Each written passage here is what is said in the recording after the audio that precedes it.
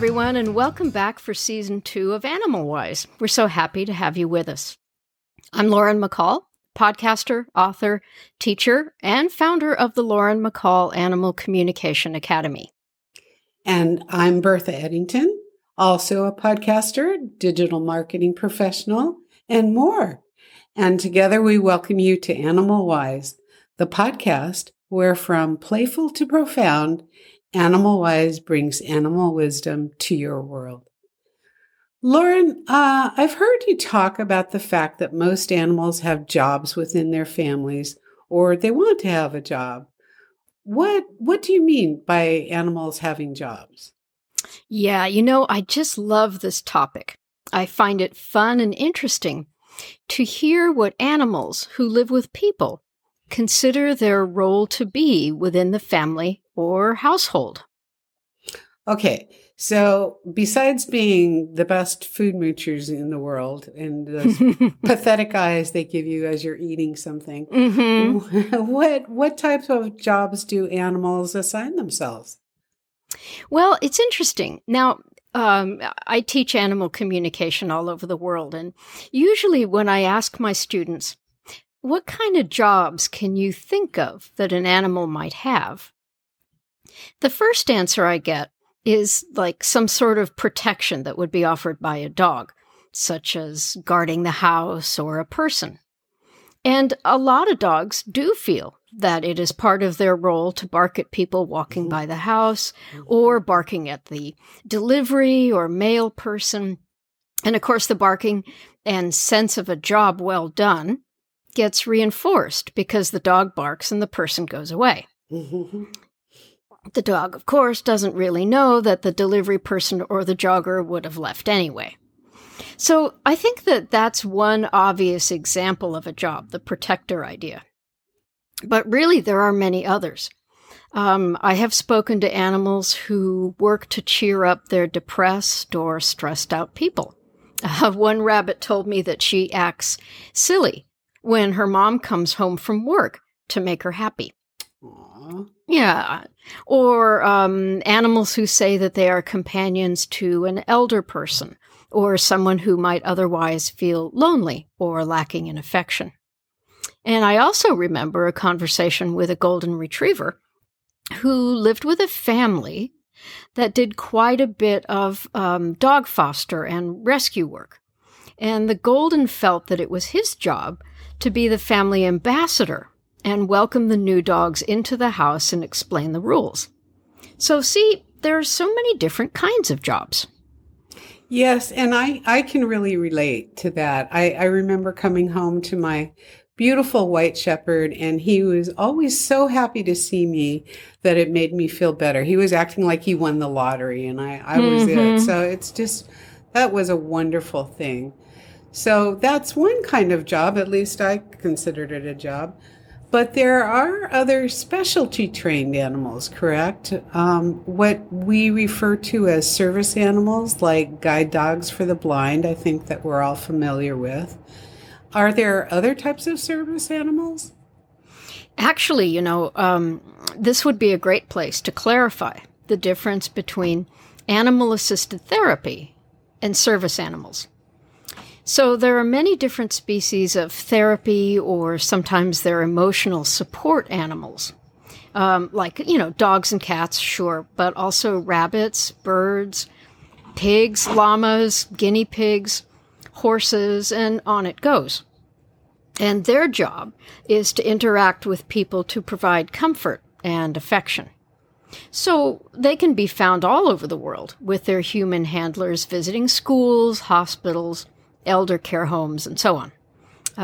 In the United States, we have something called the Americans with Disabilities Act, which is a very wonderful piece of legislation. And they define service animals as service animals must be individually trained to perform active work or tasks for an individual with a disability. And animals that provide emotional support or comfort through their presence alone are not considered service animals. So, having said that, that distinction between service and comfort, emotional support, or therapy animals. Having said that, from the animal's perspective, they don't make these distinctions. If they think that helping someone is their job, then that's it.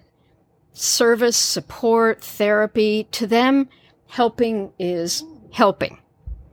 Yeah, and I can definitely see that. I do know that there is a bit of controversy these days about comfort animals, especially when people bring them to public places, on planes, etc., where animals are not normally allowed.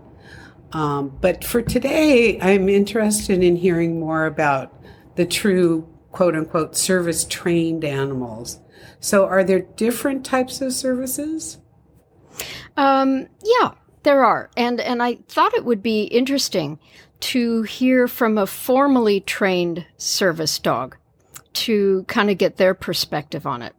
So today, I'm going to share a conversation with a hearing dog named Hallelujah, which is short for Hallelujah, I understand, who lives and works with her family in Japan. Hallelujah is a Labrador, about 5 years old, and apparently has worked with her deaf person for about 2 years. Wow. I like I mentioned, I've heard of guide dogs for the blind, but hearing dogs is a new one to me. Oh, it's such a wonderful program.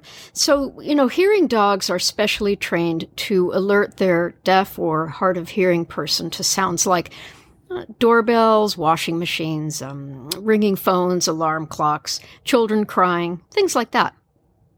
And it's interesting, one of the reasons I really like this conversation is that Hallelujah started out as a guide dog for the blind, was in training for guide dogs for the blind, and didn't do very well in that training program for whatever reason, and then went on into hearing dog training where she clearly did well.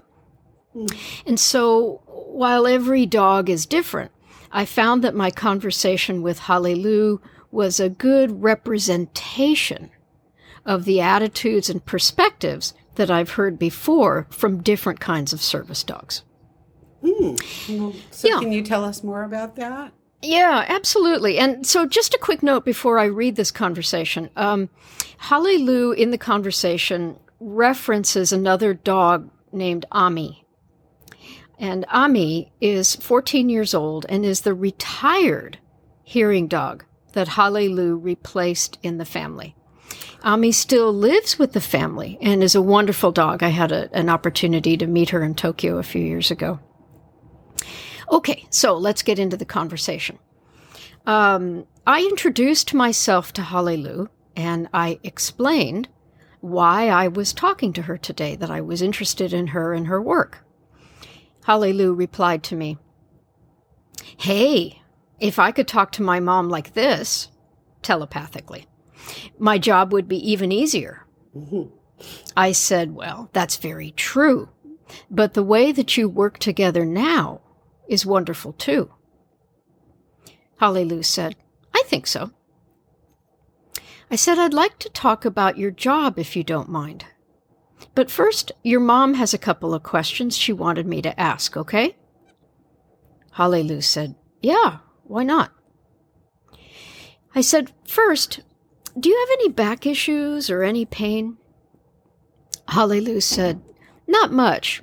I do get muscle tension sometimes. I take my job seriously, and I can become intense within myself." I said, "So your muscles tighten then, is that right?" She said, "Yes, mostly in my neck, but I can experience stiffness down my back. It isn't a big problem, but when I move sometimes, I get twinges." I asked, "Is it getting worse?" She said, "No, kind of the same." I said, "Well, what can we do to help you?" Hallelujah replied, "Not much. I find that if I flip over on my back, it helps." I said, "Okay. So when we walk, do you prefer to go on your own or with Ami?" Hallelujah replied, Ami can be a little slower, but of course this isn't a race. I don't mind if we can do it both ways. But the walk time alone gives me a chance to be alone with my people. Ami has been a great teacher, though, so helpful and supportive. But sometimes it's nice for me to be able to walk alone and just do my work. I said, all right. So sometimes you want to walk with Ami, and sometimes without. Is that so? Hallelujah said, yes, that's good for me. And for Ami too, I think. I said, perfect. So, Hallelujah, please tell me, how do you see your job? Hallelujah replied, teamwork. I am a team with my mom. Functioning in the world is difficult and complex, even more so if you cannot see, hear, or move normally. I think how we view the world comes through our senses. I gather information on my environment and what is happening with my nose, what my paws feel on the ground, my ears, and my eyes. I have many ways to take in events around me. I can only imagine that if I were to lose any one of those senses, parts of that incoming flow of information would be disrupted or stop. Of course, I would have use of other senses. But my job is to replace the sense that is lost for the person, as I am my mom's ears. I said, that's great, but you can't convey to your mom what you hear. Hallelujah said, no, that's true. So I interpret the sounds of things, like phone rings, in a way that she knows something is happening. I said, that's where your training comes in. Hallelujah said, absolutely. I was trained to listen for sounds and then how to convert that information into an action that Mom understands. I said, thank you for clarifying that. Did you enjoy the training? Hallelujah said, mostly yes. I like to use my brain and learn, so that was good. But I think it's pretty serious training. It helps to understand why we do things. Do you mean, I asked, why you do aspects of the training or understand the job as a whole? Hallelujah said, well, the job. You see, unless we dogs clearly understand the overall purpose, when the training is hard or boring or routine, then it is hard to stay motivated. I said, right. Otherwise, you, the dog, don't know what you're working towards. Hallelujah said, correct. I said, you did go through some other training for people who can't see. She replied, uh-huh, that was even more intense. I think more physical, too. I said, physically demanding, you mean? Hallelujah said, right, same issue, too. Not knowing what the end goal is. Just work, without knowing why. I said, what or how do you think people can help dogs better understand why they are undergoing training? Hallelujah said, I admit that unless you can talk like this, it's not so simple. So you just need to talk to all the dogs. You personally. Yes. I said, sadly, that isn't possible. Any other ideas? She said, I suppose then it's important to focus on the relationship with people. You can train the signals and responses, but you can't train the relationship, the team aspect. That's a personal connection. It creates unspoken understanding and creates in the dog the desire to want to help. Sure, this is a job, but a job that I want to do as well as a job that I need to do. I said, is there anything else about being a hearing dog you would like to share with me? She said, my job and my love for my family and my mom are interwoven in everything I do. I believe it is that combination of love and dedication that creates a successful partnership. I said, that's beautiful. Thank you so much. And I know your mom loves you very much. Holly Lou said, thank you and goodbye. So there you have it. Yeah, what an awesome conversation and very enlightening as well. From a human perspective, mine, I find it particularly interesting that Hallelujah points out that it helps to understand the bigger picture, the ultimate purpose of what you're trying to accomplish in order to get through the more mundane or difficult parts of the work. I know we all work and we all have parts that we don't like necessarily to do, but it's a good reminder for all of us that if we keep our eyes on the prize, we'll have to keep moving. Oh, absolutely. And absolutely. And I love the kind of teamwork and relationship aspect of Hallelujah's perspective. I know that the humans who have service animals feel like teamwork and emotional attachment. I know they feel those very keenly, and it's nice to hear the animals do too.